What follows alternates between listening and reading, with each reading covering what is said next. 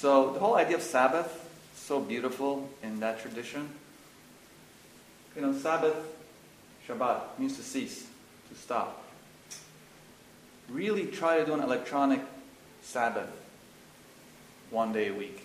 You'll probably have a nervous breakdown. Start with half a day a week. I'm serious. Really see if today you cannot use your phones till 5:30. If you have a child or someone's sick or someone you have to take care of, by all means, see if you can actually not look at your phone. That's my practice. I'm just using this as a meditation. These things, man, they are freaking Jezebel. It's such an unbelievable, because it's all Pavlovian too, with the sounds and the buzz and the shaking. It's this Pavlovian response where you just start drooling. Somebody calls me. Because what's happening? You're like, save me from myself.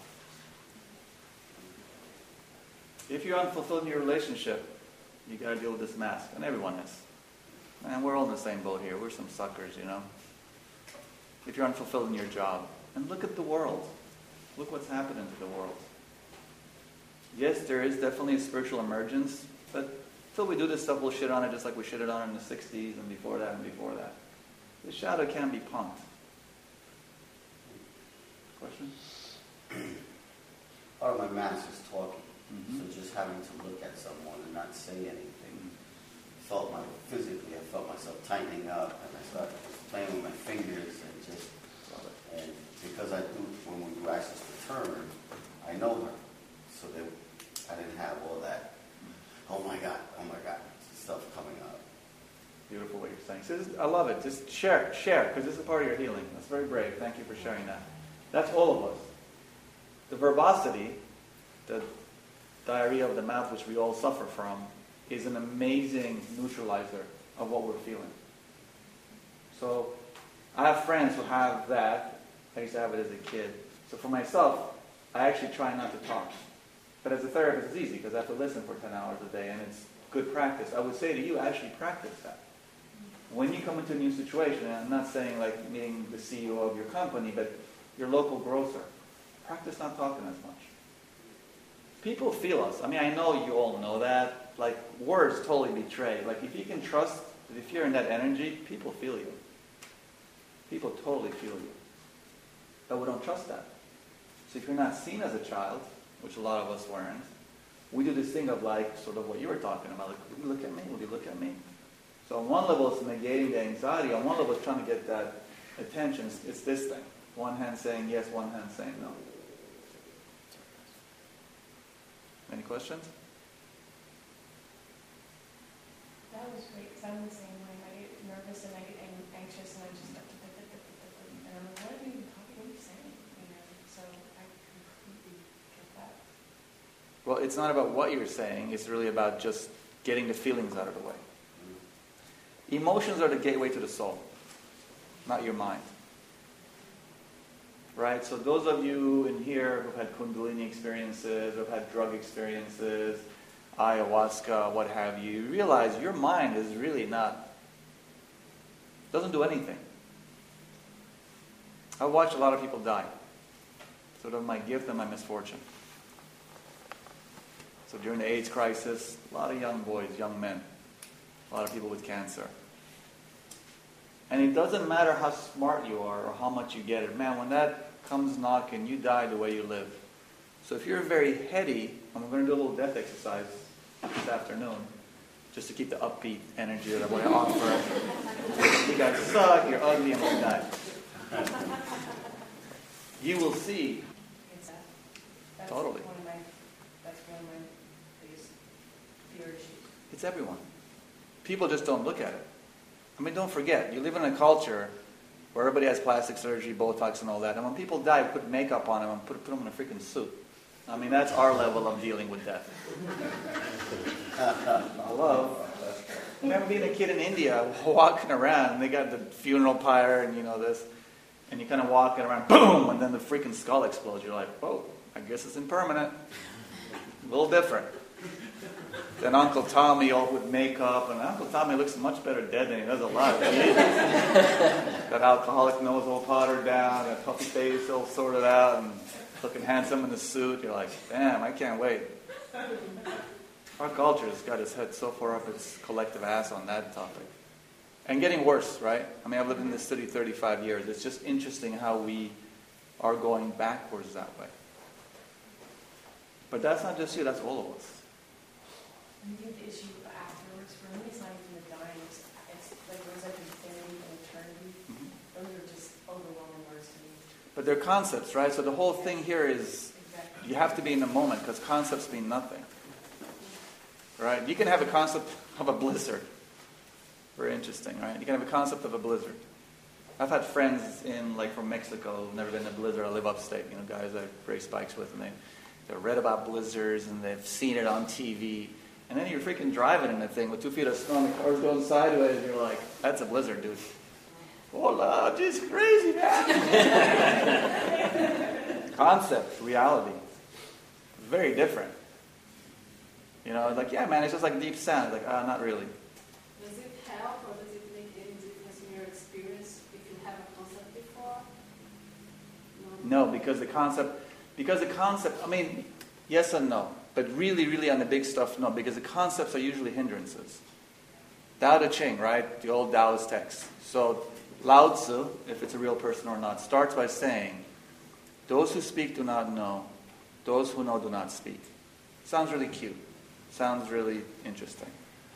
I can tell you from both having these psychic experiences as well as these ayahuasca experiences, at the peak, when there's oneness, there's no you to feel the oneness, you cannot speak. Physically, the mind shuts down. The mind is a binary tool. Right? It's a tool. So this is a tool here. I can use this for writing, I can do this for drawing. If I want to take a picture with this book, I cannot take a picture. Different tool. It's the same thing. So the concepts can give you some serenity, can give you some peace. It's the feelings. Right? I can give you a concept about how to drive a car really fast. I can sit you down, never been in a car. You've never driven a car. I can say, this is what you do, this is where you look, this is that. You get in a car to 160 miles an hour. You'll wad that thing in 100 yards. Concept, reality. It's very different. And the problem with the spiritual path, thanks for your point, is that people are very full of concepts.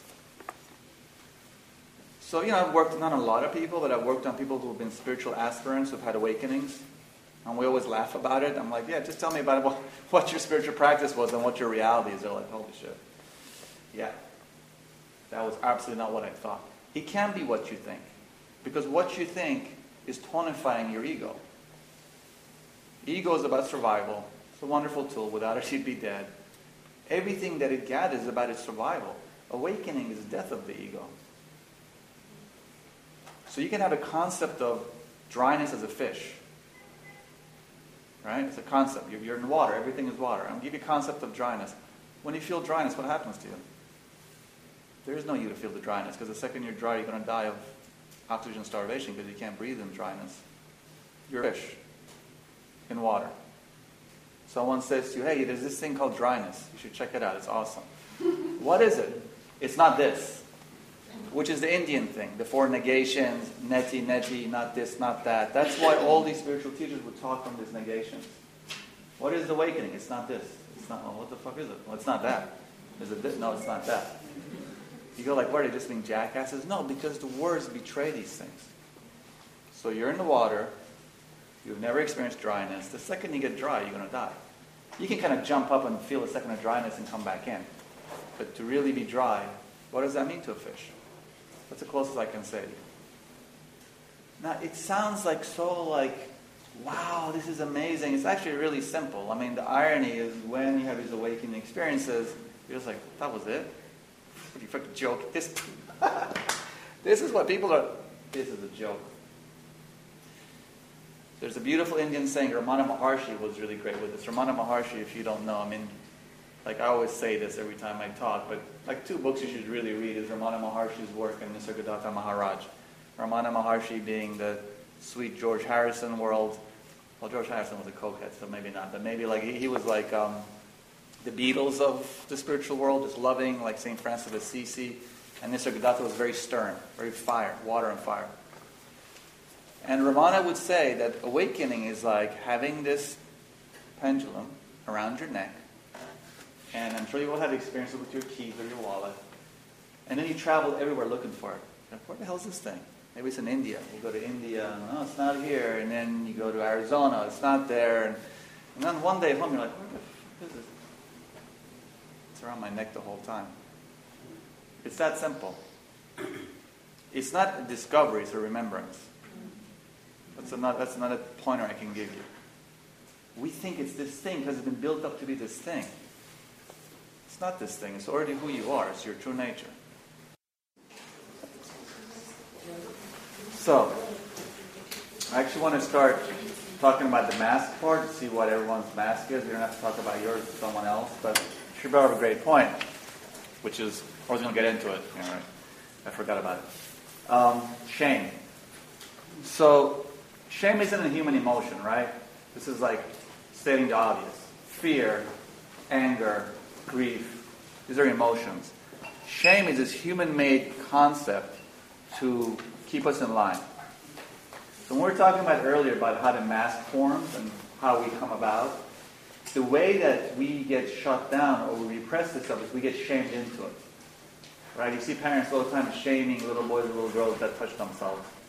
What's considered socially inappropriate. It's like a freaking nerve ending, you're rubbing it, woo-wee-woo. But how can you do that? That's disgusting. Well, you get that weird feeling, I'll never do that again. But that happens with everything. You got a crayon, you're putting it up on the wall, and you made the most beautiful drawing. What are you doing? Shame. So shame is actually one of the ways that we subvert, repress these aspects of ourselves. And then this continues as an adult. We shame each other constantly. And a lot of times we shame people when they're actually doing something that's uncomfortable to us. How can you do that? That's unbelievable. I can't believe you did that. I can't believe you said that. So, let's start talking about some masks. Right? So we're talking about this mask, idealized self-image. So I'll throw the first one out there. This is a classic with pretty much every healer who's basically twisted in their mind. Those of your healers can agree with me. The caretaker. It's a very deadly mask. Caretaker is, as a child, your parents have narcissistic wounds. They make you a servant. Very common. So you can't get any love for your needs. You become very aware early on you cannot have needs. So you shut that down, that's very common. And then you start tap dancing for your meal. So caretakers are people who, on one level in this culture, they're considered very good people. They always get unhealthy because there's absolutely no way one human being can put out that amount of energy all the time. It's just not possible. It's just walking around giving $100 bills. I mean, however amount of money you have, you're going to run out. They usually have that planet smile on their face, but inside there's a bitterness there. Right? Because it's impossible. It's not really real. You can't constantly be doing this. And there's an amazing level of disconnect with the emotional body. Anybody relate to that? Or is just like, you've read about it, I'm sure. Yeah, you've read about it in some book. Shame is a big part of that. Because when you start having needs, you get shamed out of it. And the problem with some of these masks are that they become self-perpetuating because the Chinese have this great saying, if you are an ugly piece of wood, they just let you hang out and grow on the side of the woods. If you're a pretty piece of wood, they cut you up and make a bowl out of you. So if you're a pretty piece of wood, boy, people love that. A lot of people are going to make bowls out of you. They'll put fruits in it, they'll shit in it, whatever they want to do. But you end up with a net deficiency. So caretaker is a mask. Right? It doesn't mean that we don't care for others. But the problem with the caretaker is that there's no self-preservation. And this is the posture. We stick our neck out for people in the English language. We actually have a beautiful saying, sticking your neck out. Physiology, remember, betrays psychology. Very common with caretakers where their neck is out. We said, you stick your neck out for people. They're so disconnected, they're leaning forward. They don't have a center. They're going to fit their center to yours.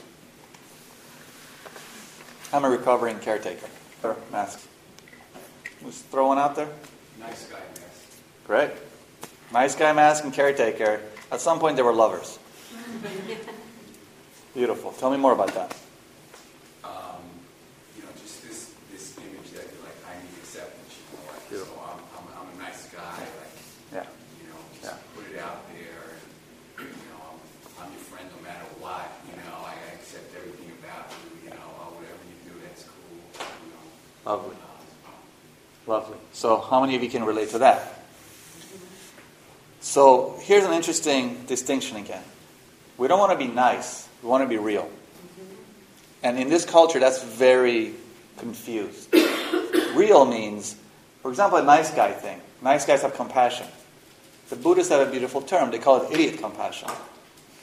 So somebody can come steal something from me. I'm like, oh, it's okay, it's all right. That's idiot compassion. Because they'll do it from somebody else, and they'll call the cops on them, and they'll do like a year's time for grand larceny. Compassion, idiot compassion. So what we're talking about in here with all these masks is to be real. Real doesn't go too well with society. People don't want real. People want nice. I was going through a divorce one time. I was just telling the story to someone. And I have this lovely friend. We're riding our bikes. We pulled over somewhere. And I was having a talk with him. I was like, hey, man, this is really painful. I love this woman. It's not working out. It's been 10 years. He goes, hey, man, what do you want to hear? Just tell me what you want me to hear. What should I say to you? Should I say you should leave? I'll say that. I was like, man, I was laughing my ass off. I dropped my helmet. I was like, I love this guy. Like, how honest. Because no one really wants to know. People just ask things so they get fed what they want to hear. He was just like, I'm not even going to play that game. What do you want to hear? I will be that sounding board. Yeah, she's evil. Oh, she's the best. You should try to work it out. What do you want to hear? It's very difficult to be honest. Now, part of that nice guy thing, just like the caretaker, you will get crucified when you try to break that down. By the people that you've served. You got to take responsibility for that. Like, if you go into your doorman, your elevator man, the man on the street, the woman on the street, give them $100 every day when you walk by. And after 3 years, you stop doing that. They will bitch slap you. You deserve it. You set it up. So it's very difficult to break these masks because in my own experience, you really basically have to change your whole friendship group. I mean, you can keep one or two around who will kind of be like, I really love you. You've been full of shit for 20 years. I was waiting for this guy. Thank God you arrived. The rest will be like, where's the guy who's servicing me? I want service. I'm not really interested in you. And it's very difficult for the nice guy part because when that little boy or little girl finally is like, okay, I want to be vulnerable here. And you get, whoa, you go right back in and then you put up new murals. Here's a beautiful mirror. You are beautiful. You are amazing. The most compassionate thing you can do for human beings, especially right now, is to be honest with them. Now, that's tricky business, which is the most important thing I'm going to tell you today. People don't want to know the truth. We don't want to know the truth. It's the hardest thing for me as a clinician for 27 years, man. I sit in a dark cave. I have for 27 years, 10 hours a day. I sit in a dark cave with a person. And I can bring people very close to it. Some people, they've been hammered. People don't want to know the truth. Now, in a clinical setting, the person is giving you permission. They're coming to you, hopefully, to know the truth. Or whatever that thing you're working on. Understand, people don't want to know the truth. So once you start having these realizations, doesn't mean your partner, your friend, your ally is going to want to know that. They might want to keep their story going. This is the whole part where we start with you and people don't. So this is another thing about the mask. When we start dismantling it and we have these awarenesses, don't think that just because you're getting it, people want it. People don't want it. People are pretty happy. You all had this experience, right? You will talk someone off a cliff for 12 times. And they'll go right back to that partner and they'll put them on the cliff. And you're like, didn't I just beat you and fuck your best friend and took all your money? Yeah, but he's really great. I mean, I do love him. You have to be okay with people being where they are. This is off the mask and we'll get to the mask. But this is me getting on my soapbox for a second. You have to be okay with people wanting to suffer. This is a game, this life, on one level. And people really prefer suffering. Unless they come to you and say, hey, homeboy, this is what's going on. Can you help me? And then you assess that. Do it once, twice, but the third time let it go. Be okay with people where they are. This is where we're going to get into the projections. If you're really getting uptight about how someone's living their life, that's your shit. You're not responsible, but certainly you can't judge it. Because the judgment is your stuff. So if you're hanging with someone that's doing something that you consider destructive, take responsibility for being with them and be with them. You know, I was an addict. I've treated addicts. Addicts on one level are the coolest people in the world. Because they're basically saying something's not working. Unfortunately, they're doing it on the left-handed path, which will end up killing them. But there's an honesty in an addict that a lot of people don't have. That's why addicts can sometimes say the most profound things to you. And then take your fucking wallet, and then it kind of hurts. But there is that bit that if you're sitting there going like, I can't believe addicts are such addicts, it's like, oh, that's your stuff. Because we're all the same. And remember, behind this little Leela going on here, it's all good. It's all one. Right? That's that whole Greek mask with the smile on one side and the crying on the other. And they go like, oh, this is, actors go like, oh, this is about acting. I don't know. That's the smile because it's all one. It's really, nothing's happened. Everyone's okay. It's crying because it's brutal in that dream. And that's where we are on this planet right now. Do we want to have a nice, global, sweet dream, or want to keep having a global nightmare? Up to us. That's where the shadow work comes in. When you affect yourself with what we're talking about, you affect everyone. That I know to be truth. Truly. You can go out there and do all these things for the world and not be clear yourself. Nada. You can sit in your room and do that. Obviously, the best is to do both. Work on yourself and be of service to others, if that's your karmic path. But work on yourself. I like how I uplifted the room with that little comment. Let's talk about some masks. What if I'm polar opposite? I'm not so nice. Good, yes. Good. I'm known for saying it how I mean it. Good. Good. So what if that, like when we were doing I know her and I don't know this gentleman, I was uncomfortable doing that thing with him. I was freaking out. Thought it would be easier. Couldn't wait for it to be over, and I thought it would be easier with her. And I was actually even more uncomfortable with her because she was experiencing something that I couldn't just get over. Oh my God, I'm freaking out, I'm really uncomfortable, I can't get control here, I'm freaking out. That's great, good point. That's the flip side of the caretaker. That's still a mask. This thing where we got to tell people how it is actually the person that punches people first and then sees if they're going to be an enemy or not. When you're a martial artist, you have different types, you can always tell. They're the ones that kind of take a couple of punches and then they come and see what you're doing. They're ones that just walk in and right away they go into it. They're usually more scared. The ones that throw the first punch without it, because first of all, you're off balance. You don't know what you're going into. I might eat up a boxer. Come in with that punch, I'll eat you. You better see what I do first before you throw that punch. That is actually a mask. Where does that come from? Remember, these masks, you have to have compassion on yourself around these things. That came from being so scared at a young age that it wasn't safe.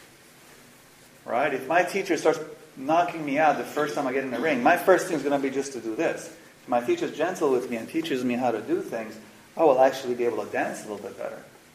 So if I'm in that mode of just throwing a punch, that's abject terror. Which is a lot of us. So this mask stuff isn't all like, we just start with caretaker, and we can go, there's like a million iterations of it. That's a very common thing. Now, I can relate to that. A part of that too is, where the mask is tricky, is like, you actually might be correct many times. But this is what I was saying earlier. Just because you know something doesn't mean somebody needs to hear it. Why do you feel like people need to do it? That's your protection. I've learned that over the years. And that's all of us. A very interesting thing that usually connects to that mask. When I start talking, like if I'm working with a client, they go, yeah, I know that. Yep, yep. It's that same thing. Right away, like, I know everything. That was definitely my thing as a child, not feeling safe at all. Like, I had to know everything because he wasn't safe. And it works on one level, right? It's like, if you're a little psychic, you can do this, you can do that. But it's horrible because you're not tasting life. Because when it's yes, you're not actually going like, whoa, I'm actually want to be vulnerable and learn something. I have friends, I'm sure you have friends like this, which connects to that mask usually. They're great at everything. They can't suck at anything. I have a friend, everything this guy does, he'll go study with the best. Picks up a guitar, will find the best guitar player and just be killer at it in 2 years. Ping pong, we'll find a Chinese person. It's all true stories. Took this guy to the racetrack. First time I was lapping him twice, but in the second year he was like within a couple of seconds of my lap time. It's not, I may have been doing this since I was 11. It's like, that is this terror of actually not experiencing anything. Right away you got to decimate everything to just show that I'm not vulnerable. So, let's just take these two masks, which sound counter to each other, but they're actually the same thing. Two sides of the coin. If you're a caretaker, practice. Practice walking in a situation where you see clearly what needs to be done and shut up. Don't say a word. Practice saying, let me think about it. Practice with your patients. Some of you who are practitioners, I'm not just pointing fingers, but I'm just saying. And they come in and they want so much from you, and just practice saying like, oh no, can't do that. Yeah, but no. Those of us who practice and do sliding scales, keep that to a certain amount of hours a week. Very clear. Those of us who have that energy, I know, or right away get in and just get into that mode, really practice being quiet. Practice in situations, actually giving up something. So start going into that mode, just in that experience of that exercise, being like, wow, that was really uncomfortable for me. As opposed to, I know why you did that. You felt like, just taking someone's inventory. Give that little piece up. Because remember the idea with these masks, the problem with them isn't some moral thing. You're not tasting life. You're actually holding life from coming in. Right? The masks are layers. This room is 68 degrees, 70 degrees. It gets pretty hot in here if I wear my winter coat. But you've all had an experience at some time in high school where you go to your dance and you put your coat on because your suit's really ugly and then you're trying to dance with your coat on or something like that. We just don't want to be naked. That's what we're doing all the time. Clear? So what are some more masks? Go on. The caregiver big time. I'm just really thinking about this now, all these relationships I've had in my life with friends and coworkers and stuff. I kind of, person after person that I'm dealing with, I have, this dynamic with.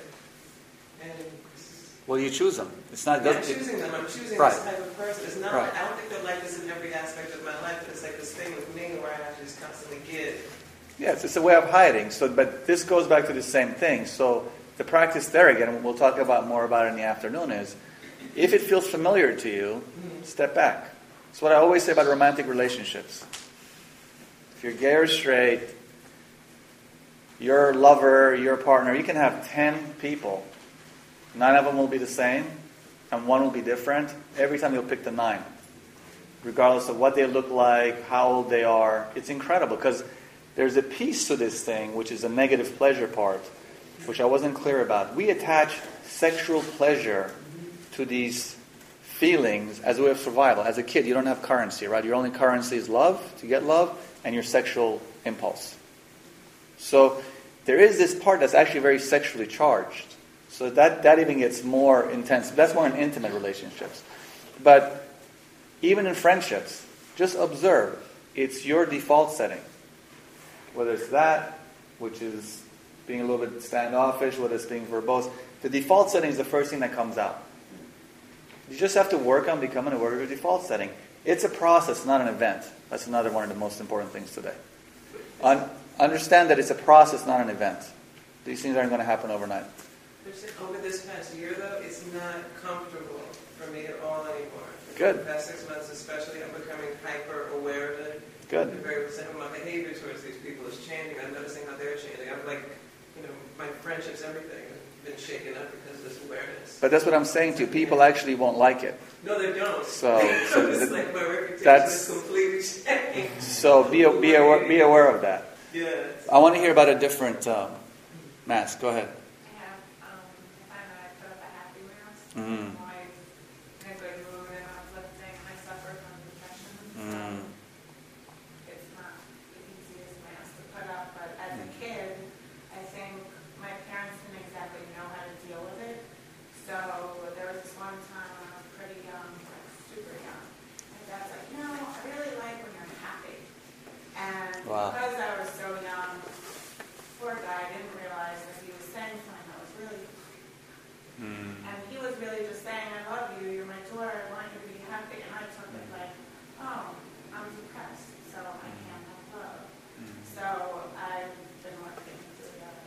That's beautiful.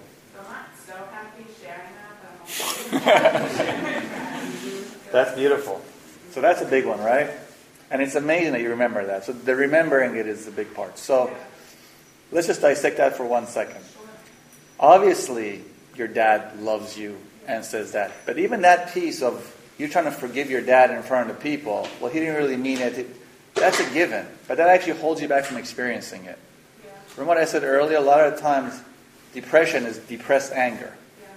So you have to actually feel the anger. It's not at your father, but it's about that energy of it. So this forgiveness thing that we do with our child, it's a very common thing. We just kind of want to be like, well, he didn't mean it. Of course he didn't mean it. Well, I just spent 4 years being so fucking pissed. Yeah, good. Yeah. Awesome. But my point is how we do that. I'm not pointing to you. So that's a very common thing. Like one of the things in therapy that constantly comes up, which is a way of dealing with this stuff, is like, well, they didn't mean it. They did the best they could. Definitely. Whether they're sociopaths or whether they're like incarnated bodhisattvas, it's like it happened, but you have to feel the feelings around it. This is where the concepts are good for you. So you've been for 4 years, you feel it. That's how you free yourself. Now, most important thing. 3 things with emotions that we do in this culture, which is people just always constantly like, ah, or like whatever it is. The thing that nobody does is actually feel them. So this whole meditation thing is about feeling these emotions, because feeling them is what releases them.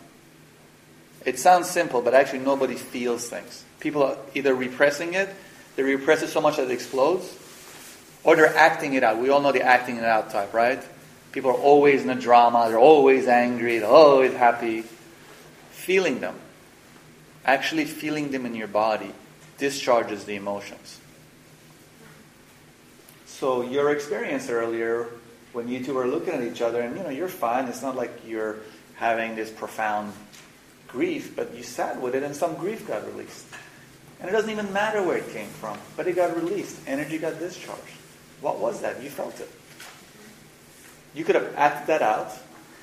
Well, what was interesting is, weirdly, I found myself saying to her, without saying it, that who we were to each other in the past didn't matter, because I think that we both come from places that have hurt us, and that I see you as you are now. And for whatever reason, maybe that's what I wanted her to be saying to me. I was saying it to myself, because I felt so choked up.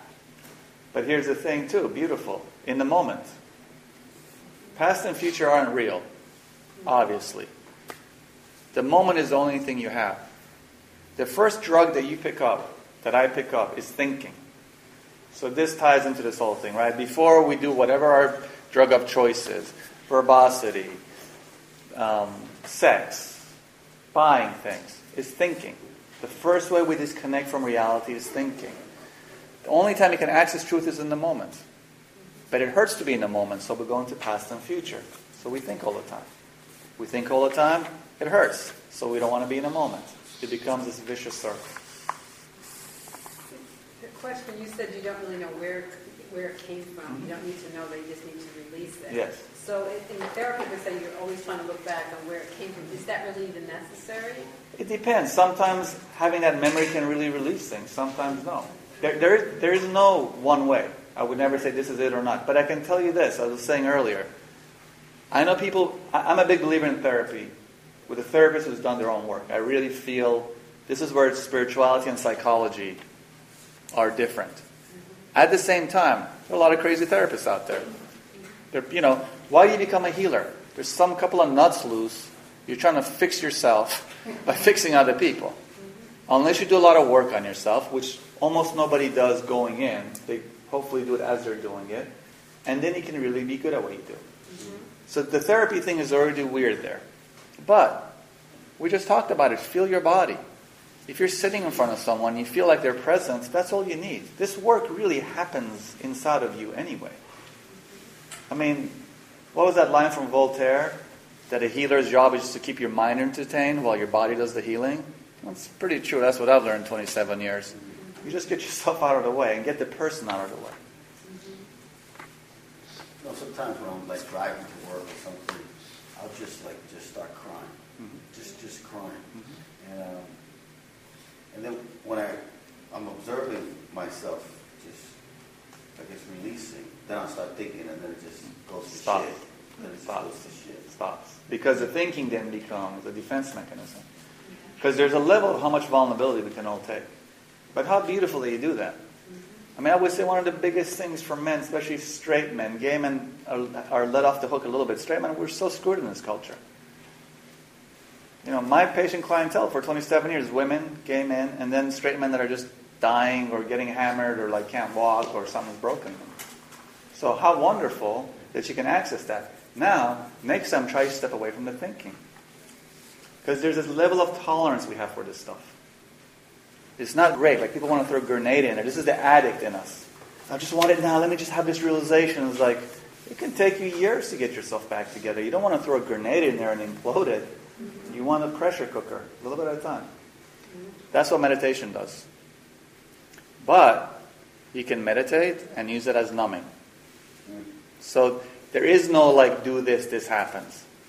I literally want to just take a gun out and start shooting when I read some of these new age books and lectures. And come this weekend and you learn how to accept yourself. Good luck. Those of you who've been on the path for 20, 30 years, I'm sure some of you here, you know how hard it is. This is work, man. It's really deep work. It does get better, though. I mean, the bottom line of all this stuff is so you're here and you enjoy your life, really. Be here. It's so precious. It goes by so quickly. With all its ugliness and brutality, there's a beauty here. Taste it.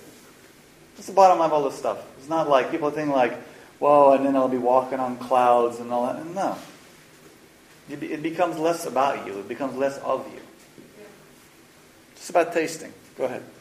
So am I hearing you saying that your tool here is to be present, to sit with the emotion, Yes. to try to let the thinking down, Yes. as opposed to doing your aggression and your acting out and your anger? Yes. Except let the word try go. Okay. I'm not one of these guys who says your language, that drives me crazy. Like people are like, don't say that, don't say that. It's like, no. But trying is actually not doing. If you're doing it, you're doing it. You're doing it. Sit with it. Yeah, you just said it beautifully yourself. Everything you said. In the moment, presence, you will be revealed. All you got to do is stop saying no. So you don't have to look for truth. Truth is trying to beat you on the head every day. Stop saying no. Really. Just take that. Did I understand correctly that a healthy way of dealing with emotions is to feel it within the body? How do you know you're doing that, and how do you do that? Beautiful. So, if you're thinking, which is what we're doing all the time, we're not feeling. So that would be the first thing I would say. You can have a thought about a feeling. Like you can think about crying and crying. Distinctly different feelings, right?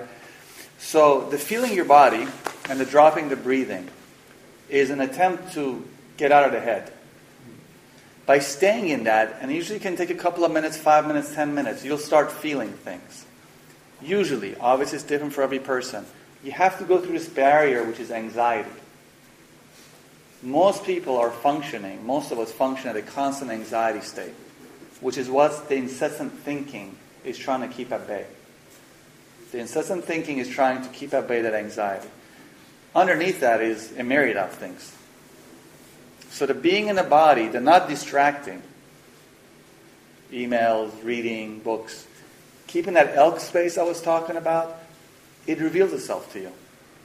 Just like truth, these things will come up. We just got to stop shoving them down. You know, your question is sort of like, well, where do I dig for oil? I'm saying, don't worry about digging for oil.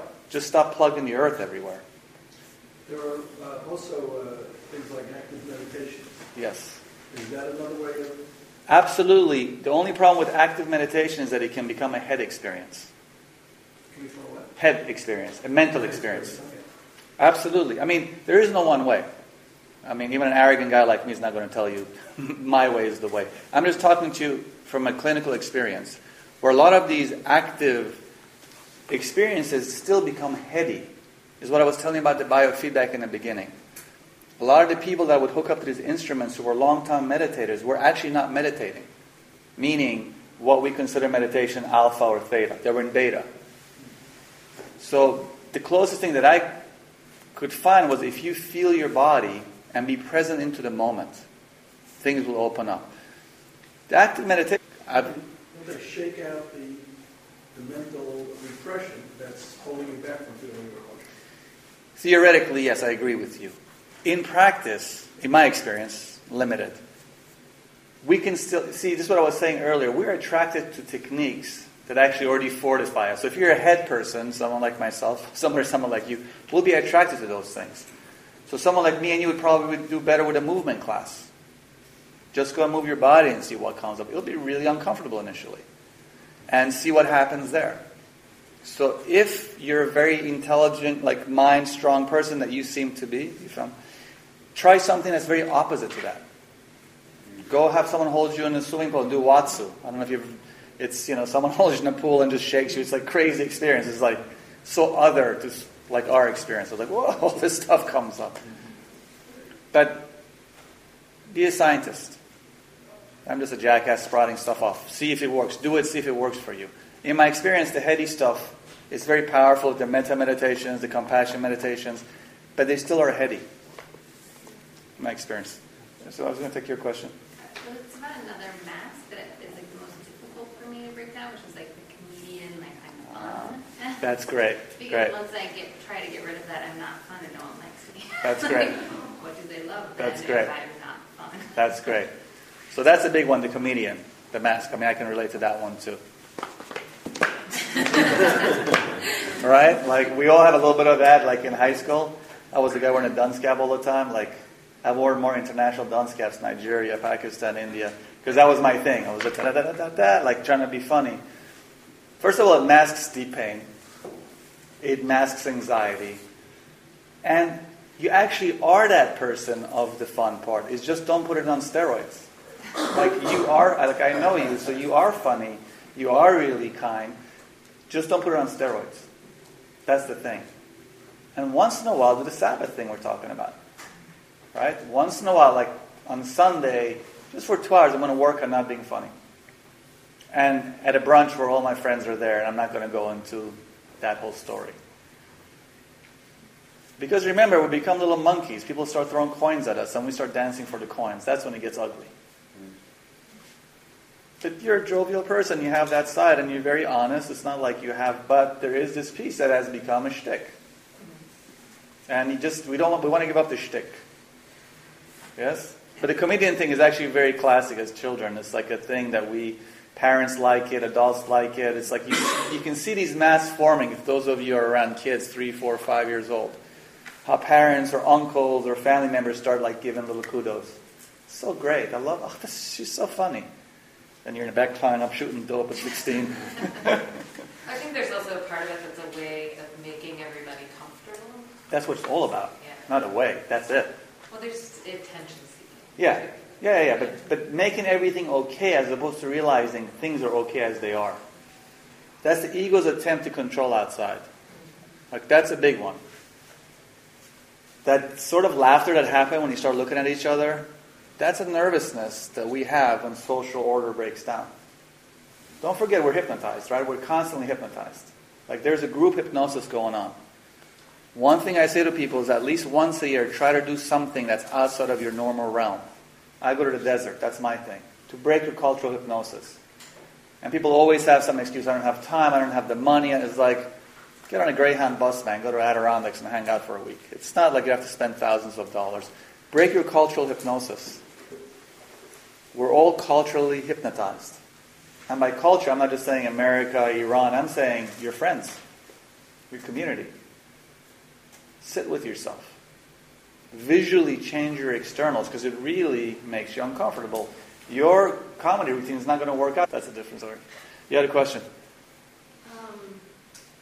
Yes, I'm just curious about the process of feeling what you're feeling in your body. Mm-hmm. Is that enough for the healing process to take place? Because you keep saying about that will open up, so it means something else will happen after that, or that in itself it's already there. It's different for every person. But if you start with it, here's the thing. When you're ready to teach your peers, it's really like that. I'm not a New Agey guy, but there's some truths that I found to be self-evident. One of the things that I found is, I'll say this again, stop saying no. We're saying no all the time to everything. Part of the sitting is you're saying yes to life. saying yes, things will come up. Grief comes up, happiness comes up, old childhood abuse comes up. All of a sudden, you'll find a therapist that works with that, or someone who say, hey, did you hear about this person? She does craniosacral work. Things open up. But that's also an ego thing. I'm saying to you, take the Greyhound bus to Albany, and then from there there'll be a train to somewhere else. You're going like, well, when I get there, what do? Just get on the Greyhound bus. Here's another most important thing of the day. I was going to say this to you at the end, but I'll say it to you now. You have to live in this time in the unknown. Everyone's been sprouting this bullshit for a long time about the unknown, the unknown, the unknown. We'll do whatever not to be in the unknown. We'll walk into a horrible relationship not to be in the unknown. We'll take a horrible job not to be in the unknown. Right now, from what I'm seeing with people, truth is being revealed to us in steps. Step might be, this job's not good for you. You're like, in this economy in New York, this job's not good for me, but are you kidding me? It's like I have health insurance, I have teeth insurance, I have nasal insurance, like I can't give this. Truth comes in pieces. And truth is not for the meek. Right? So we kind of do this thing with our workshops. I mean, truth will turn your life upside down. It's another thing. So these questions, important, fair enough. Just do what's in front of you. And one guy telling you one thing. Try these things. I might be totally full of it. Most of the time I am. I might have a couple of nuggets from being a clinician. That might help you. But we have to be in the unknown. What does that mean? It's going to be revealed to you one step at a time. All you're going to get is a ticket to the Greyhound from Port Authority to Albany. That takes courage. Because you're just taking my word. And what if I go to Albany? I got no money. Is there going to be something else? But you go to Albany and then there's a train ticket there. Then it gets easier. Then you take the train. Oh, that was cool. And then you go to Canada. There's another thing there. Then there's like a bunch of weed. You got to drive back across the border. You make 10 years. It just works out. Let me read you something. So we talked about Rumi, one of my homeboys. Charles Bukowski. You guys know Charles Bukowski. He's not exactly Rumi. He's much better than Rumi. Because how can you go wrong with all this womanizing and drinking? I love this poem because as crazy as this guy was and as left-handed path that he took, he was true. Right? So in our culture we have these like, this is our spirituality. People wearing robes and the beards and the floating on sky. Most of those people I don't trust because they haven't lived. You can trust Charles Bukowski. He's out there. Right? So in the old school, in the Zen tradition, you'd go eat at the table. In Zen they'd have 3 bowls, and one's the food, and then one's the drink, and then one's the rice, and everything gets cleaned. And then sometimes, if the Roshi was really good, he would just grab a lot of food in front of everyone. And the teaching was, I'm greedy, because you're greedy. He wouldn't be like, he would just grab a chunk of food and put it in his bowl, just so his greed would be out there. He wouldn't be this new agey, I love you all. Meanwhile, like everything is getting ripped off and this and that. Bukowski was like that. What you saw is what you got. Carl Jung used to always talk about the danger. You read biographies very rarely. Either it's a murder job, and no one's all bad, or usually it's a glorification job, and no one's all good. People like Bukowski, they're out there. What you see is what you get. He was never saying that I'm a saint. So this poem is called Roll the Dice. So this is about what we're talking about. You're sitting here asking me these questions, and we want to know the truth. This is what happens if you really want to know the truth. Roll the dice. If you're going to try, go all the way. Otherwise, don't even start. If you're going to try, go all the way. This could mean losing girlfriends, wives, relatives, jobs, and maybe your mind. Go all the way. It could mean not eating for 3 or 4 days. It could mean freezing on a park bench. It could mean jail. It could mean derision, mockery, isolation. Isolation is the gift. All the others are a test of your endurance, of how much you really want to do it. And you'll do it, despite rejection and the worst odds. And it'll be better than anything else you can imagine. If you're going to try, go all the way. There's no other feeling like that. You will be alone with the gods, and the night will flame with fire. Do it, Do it. Do it. Do it. All the way. All the way. You will ride life straight to perfect laughter. It's the only good fight there is. That's awesome. Awesome? Awesome. We don't want to do it all the way. We want a little bit. I want a little bit of awakening. I want a little bit of serenity. I'm fine. And that's okay. We want to be hedged. Huh? We want to be hedged. There you go. Good man. That's it. It's just that the part of you that's making that hedge is going to lose his head if you win. If you win. And that's where it gets weird. It's just like a financial hedge. You're selling something short, Right. so you can't possibly enjoy Right. it once you get there. to some Right. point. Well said. Beautiful. So be clear about where you are and how much you want it. Really be honest on that level. I mean, this stuff, when it starts opening up, it's a flame that consumes you. It's like that Rumi poem. I never remember it verbatim, but he's talking about how his life is running towards awakening and is asking for a kiss, and his head will come off, and he's like, that's exactly not what I meant. I was kind of joking. I just wanted a little bit. It's like, no, that's... The Indians have a beautiful saying. They say your head's in a tiger's mouth. Meaning if you're sitting here, you're already in process. It's just a matter of time till that thing clasps on you. Taste your life. That's the bottom line of this stuff. But we're living in a time I've never seen anything like it. The veil is so thin. Things are happening so fast. You set that intention, things will happen. When you ask that question, set your intention. You with your childhood, set the intention. The intention that I've set for many years, and it's destroyed my life. The first time I said it, I didn't realize how destructive it was. I was in India, Ramana Maharshi's ashram. Woo! Burn away all that does not serve me. Help me remember who I am. Burn away all that does not serve me. Help me remember who I am. Destroyed my life. 6 months later, I was back in the States, and just my life went and imploded. And I was like, whoa. Power intentions in places of power. That was my ego. Like, yeah, man, bring it on. Just had an email with someone. I just said something to them about what was going on with his marriage, and he did a George Bush. Yeah, man, bring it on. Okay. Not that I'm going to bring it on. Life is going to kick your ass. Like, you throw that on. It's not like punishment. It's like you are challenging that part of you. It will bring it on.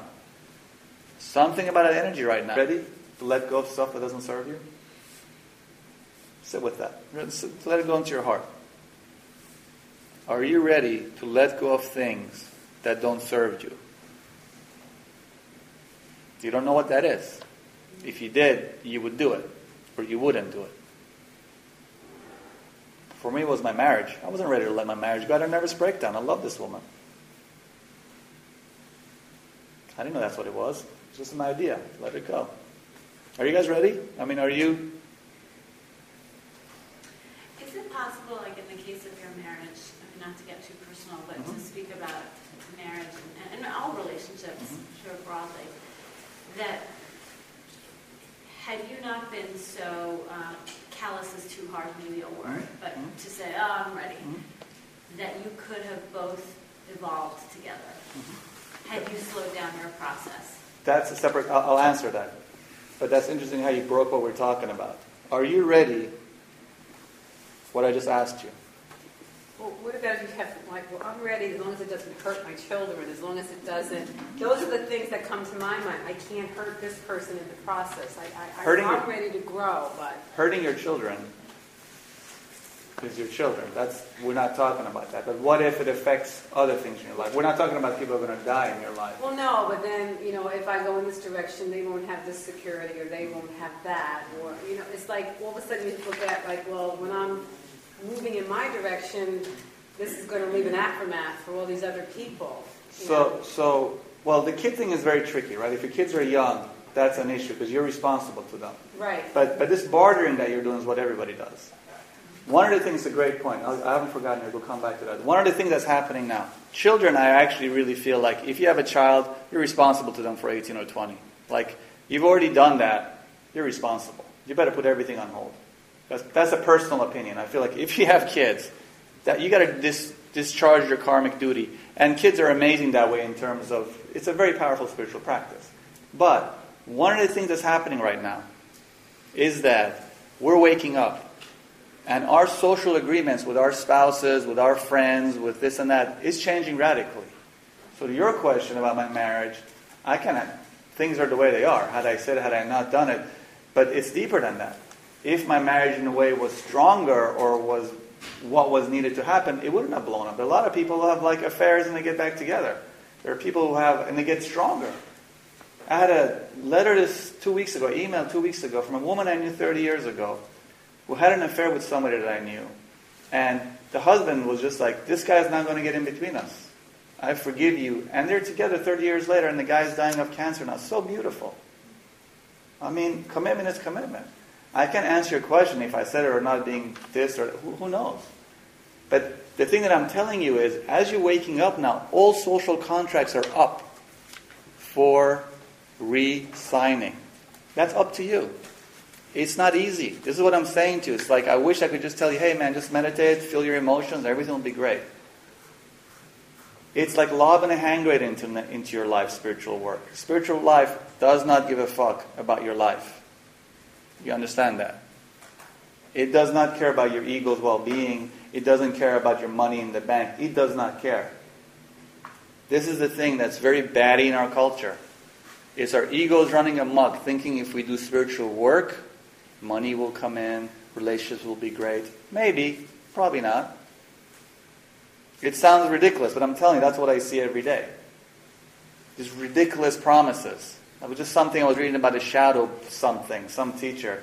3 days, they're going to teach you how to love yourself. Good luck. I've been trying to love myself for 50 years. I still haven't even scratched the surface.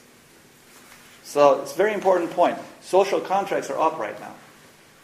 I hear this all the time. I'm doing this for my family. I'm doing this for my wife, for my husband. I can't hurt my friend. He's known me. He needs me.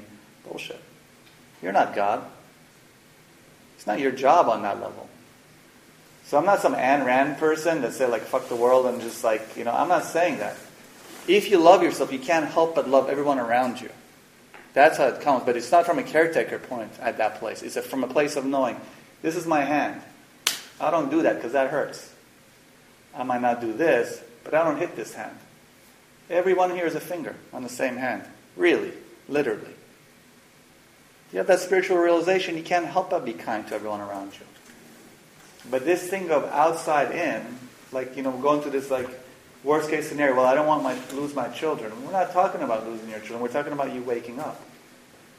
There are very many people who wake up and everything looks exactly the same outside. Nothing changes. I mean, that's lovely, right? For the ego, but the person's having a different experience. There are many people that change the outside constantly and nothing changes. Change cities, jobs, husbands, wives, lovers. The same exact person. So, the other most important thing today, intention versus action. This is very foreign to our thinking. You can take one action with two different intentions and have two totally different results. Intention versus action. It's not the action. So in your question, like you're asking me an action question, depends on my intent. My intent at that point wasn't to hurt my wife. I already loved this woman. She was with me in India at the time. We were doing a pilgrimage. Meditating every day together. Like it wasn't like I'm out there going like, woo! And 15 years looking back, it was the perfect thing that needed to happen. I would have never done it. She would have never done it. It was done for the highest good. So my ego 15 years ago would say one thing to you. My ego today would say something to you. My spirit was like, man, this is your commitment, and here we go. And you say like, I wasn't flippant. I had a nervous breakdown for a year after that. I'm a strong human being. I had a nervous breakdown. So it wasn't like, woo, I'm just going to throw a grenade here out of laughter. My soul was ready for it. Personality is never going to be ready for it. If you for a second think that your personality is going to pull the trigger on this, let me tell you a couple of good jokes. Your personality will never pull the trigger on shit that is going to threaten it. And everything threatens the personality. Your personality didn't come here today. The deeper part of you did. It's not about this jackass. It's the energy that comes through this jackass. But you knew that. everybody in this room is very open, and all of your energy is affecting all of us. None of us will be the same after this. Mark my words the next couple of weeks. Do you think for a second that our personality came here willingly, just that we don't have enough going on in our lives, we're going to throw a grenade in there? No. This is the time right now. Action and intention. Be very aware of your intentions. So we're talking about these masks. You can take care of someone and you're not attached to it. You just feel it's the right thing to do. Beautiful. You don't think about them. You don't call them 6 times. You still drinking that? Are you still doing that? Are you doing drugs? Different intention. You say once, like, here's Cocaine Anonymous. Here's what happens to people who don't do it. God bless you. Intention versus action. Be very clear about your intent constantly. With everything. Sure.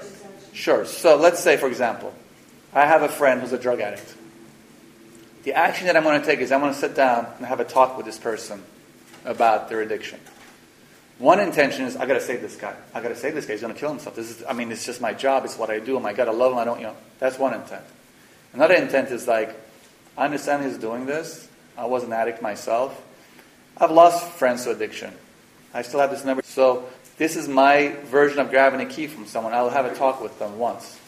I'll say, hey man, I've been there. I know you're hurting. You don't want to talk about it. I'll shut up right now. See if he's a little bit more open, and I'll say a couple of more things. Then I'll let it go. So my intent is very different. My intent isn't to save this person. This one I'm trying to save. Same action, right? What's your intent if it's not to save them? Because taking away the keys would have saved your friend, yeah? No, my friend was on such a death mission, he would have saved them that night, he would have killed himself. So what was your intent in the second one? My intent in the second one is not trying to fix them. Just speaking my truth if they're willing to listen to it. Remember that thing we said earlier? Remember, not everyone who wants to hear the truth. Actually, most people don't want to hear the truth. Especially your truth. Be very clear as you understand things, just because you're there. I mean, one of the things in my experience is as I've grown, I've had to let people that I love go. As a guy who traveled his whole life, my friends are very dear for me because I've never had friends as a kid. So I had a friend that I've had for 30 years is very dear to me. We don't match. We can't talk about the same things. It's painful. You have to be willing to let things go. Right? You all have this experience, right? You have a certain friendship or a family member, and family member is harder. You can't kill them. I mean, I do, but you usually can't. That was a joke. But like with a friend that you've loved for a long time, and you just go and you sit there and you go like, wow, we actually don't talk anymore. It's just this memory, like a college friend or something. Mm-hmm. You sit there and you have a drink or you talk to them, and you're like, we don't say anything. But then 3 months later you do it again, because every 3 months you see this person. Every 3 months, you can do it. Once a week. Speaking on the idea of that people don't want to hear the truth, I just had this experience recently where someone said something to me and I asked them, because I had a feeling they were wrong about something. I said, here, please just clarify because I don't think this is right. And they came back and their response was, oh, no, I was right. I should never have found out. I picked up the phone at the right time and found out what happened. And I gave them the chance. They still lied, and then I actually found out the truth. It hurt me because it was a teacher of mine who I was going to for guidance and help about a case, and I was like, why would you? I never went for the help. I just couldn't bring myself because I was like, I can't go to this person. So what about the idea that I actually wanted the truth because I kind of knew it, and I just wanted her to clear the space and clear it for her, so it was fine. But for whatever reason, she couldn't bring herself to actually give the truth or to state the truth. So, but it's the same thing on the flip side, right? It's like she's the one who doesn't want to hear the truth. A lot of times when people are trying to do something like that, first of all, you always have to have permission. Like unless you asked her for that, and that can actually be caretaking too. You had a feeling that she wasn't telling the truth. Right then you stop. Like it doesn't feel right to me. So there's already a caretaking thing going on. Like you're intuitive, you feel they're not saying the truth, you stop there, so you give them a chance. But there's a flip side of that. People don't want to know the truth. People are doing all kinds of shtick all the time. We're master liars, and I'm not saying people. We all do it. I mean, most of the time, if one's lips are moving, one's lying. That's sort of my experience. Unless, on some level, we're doing a shtick. Very rarely is it really honest. But it's the same thing in reverse, right? You knew it. She didn't want to hear it. And that's the part you got to let that go. It's very painful. And then you cut her some slack or you don't. I mean, if she's someone, a teacher, and they do that, they're human. But is that a pattern? If it's a pattern, well, I certainly wouldn't be wanting to study with them. People are amazing. I do a lot of different things. There are guys that are amazing mechanics. I go work and wrench on bikes and cars. For sure, I'm not going to be talking to them about relationship. They're nuts. But they're great mechanics. So be conscious who you're talking to about what. They're martial artists. Great workout. I'm not going to talk to them about my motorcycles. They don't know how to work on... Be very conscious. In our culture, we kind of don't talk about the other stuff. By all means. Now, that's a great point that takes me to 1 o'clock we said lunch, right? Yeah. Perfection. Part of this idealized self-image is this idea of being perfect, as if there is such a thing. Right? There's like no such a thing. But we have this idea that we have to be perfect. Part of being vulnerable is actually, with people that are safe, not every person, show your imperfection. Right? Like with that person, like having that conversation, there's an imperfection. Now that can deepen a relationship. Person comes to you like, I'm really sorry. I shouldn't have said that, and I talked behind your back, and that was horrible. That's a vulnerability. But it goes back to that idealized self-image I was telling you. Yep, I know, I got it. Yeah, oh yeah, I know. Yeah, I know. Yep. Remember that mask? Mm-hmm. Knows everything, I got it, it's good. It's incredible, it's so annoying. It's like, why are you here then? Why are we having this conversation? But it comes from deep, deep pain. So, look at yourself and allow your vulnerability. It's not pleasant. It's not pleasant. So that's actually a pretty cool practice to do at some point. To actually sit down and take an inventory. What are your weaknesses? What are the places where you're failing as a human being? Man, I got a temper on me, I can't tell you. Woo! God help you. You're on the receiving end of that mouth. I know it's hard to tell that I'm very verbose, but trust me, I am. So I have to know that that is a thing from me. It's a genetic thing. Both my grandfathers were addicts and alcoholics, and they had a temper on them. It just got passed along. Part of it is the vasanas, body-mind. Vasanas are body-mind tendencies. Sanskrit word. So, what is your vasana? What is your weakness? Not as a beat-up yourself thing. Just take a look at it. Where's your narcissism? We're all narcissistic on some level. Where's the place where you're narcissistic? Even if you're the most kind, giving person, that's the biggest narcissism. Because really, what is that? Look at me. Ain't I great? I'm a little bodhidharma. Ain't I great? I love that bodhisattva thing, right? That to me sometimes is like the biggest narcissistic thing. I will stay back till every individual is enlightened, and then I will enter nirvana. You're like, shut the fuck up. Next. I don't mean to diss it, but it's interesting, because that's how our culture takes it. I'm sure that's not how it was done originally, or maybe it was. But our culture will take anything and run with it, anti-grand.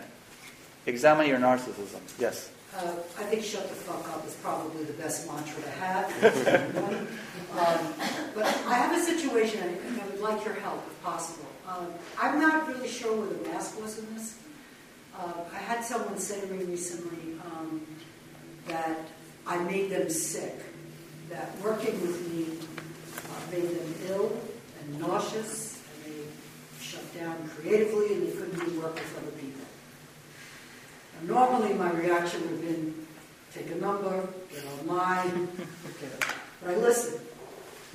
And I said to her, I did not do that to you. Those were your choices. Her response was, how can you say you didn't do this to me when that's exactly what you did? I said, no, I was just busy being me, and that's how you interpreted it. This is in a healing situation, or this is in a... where you're doing this is somebody that was doing work for me. Okay. And a couple of days later, she said, I didn't mean to hurt you. And I said, sure you did. I said, but I have to tell you, you didn't hurt me. Now, at that moment, I felt something in me lock. So I felt I'm not being truthful here. Right? But I wasn't going to give her the edge because I wanted to stick a fork in her eye. So I just sat there, and I said, you didn't hurt me. A couple of lines later, it's to change. And I said, well, you already know the answer to that, so why don't you tell me? And she said, well, you are. And I said, well, if I believe what you say, then my father was right when he left me on the street to die. Then I'm the trash he said I was. So do you want to rework the statement? She said, well, I meant to hurt you there. I said, wait. Now, in this scenario were 4 different things that were happening for me. Shame. I reacted to what she said, so I know I'm in on it. There's something in it I believe.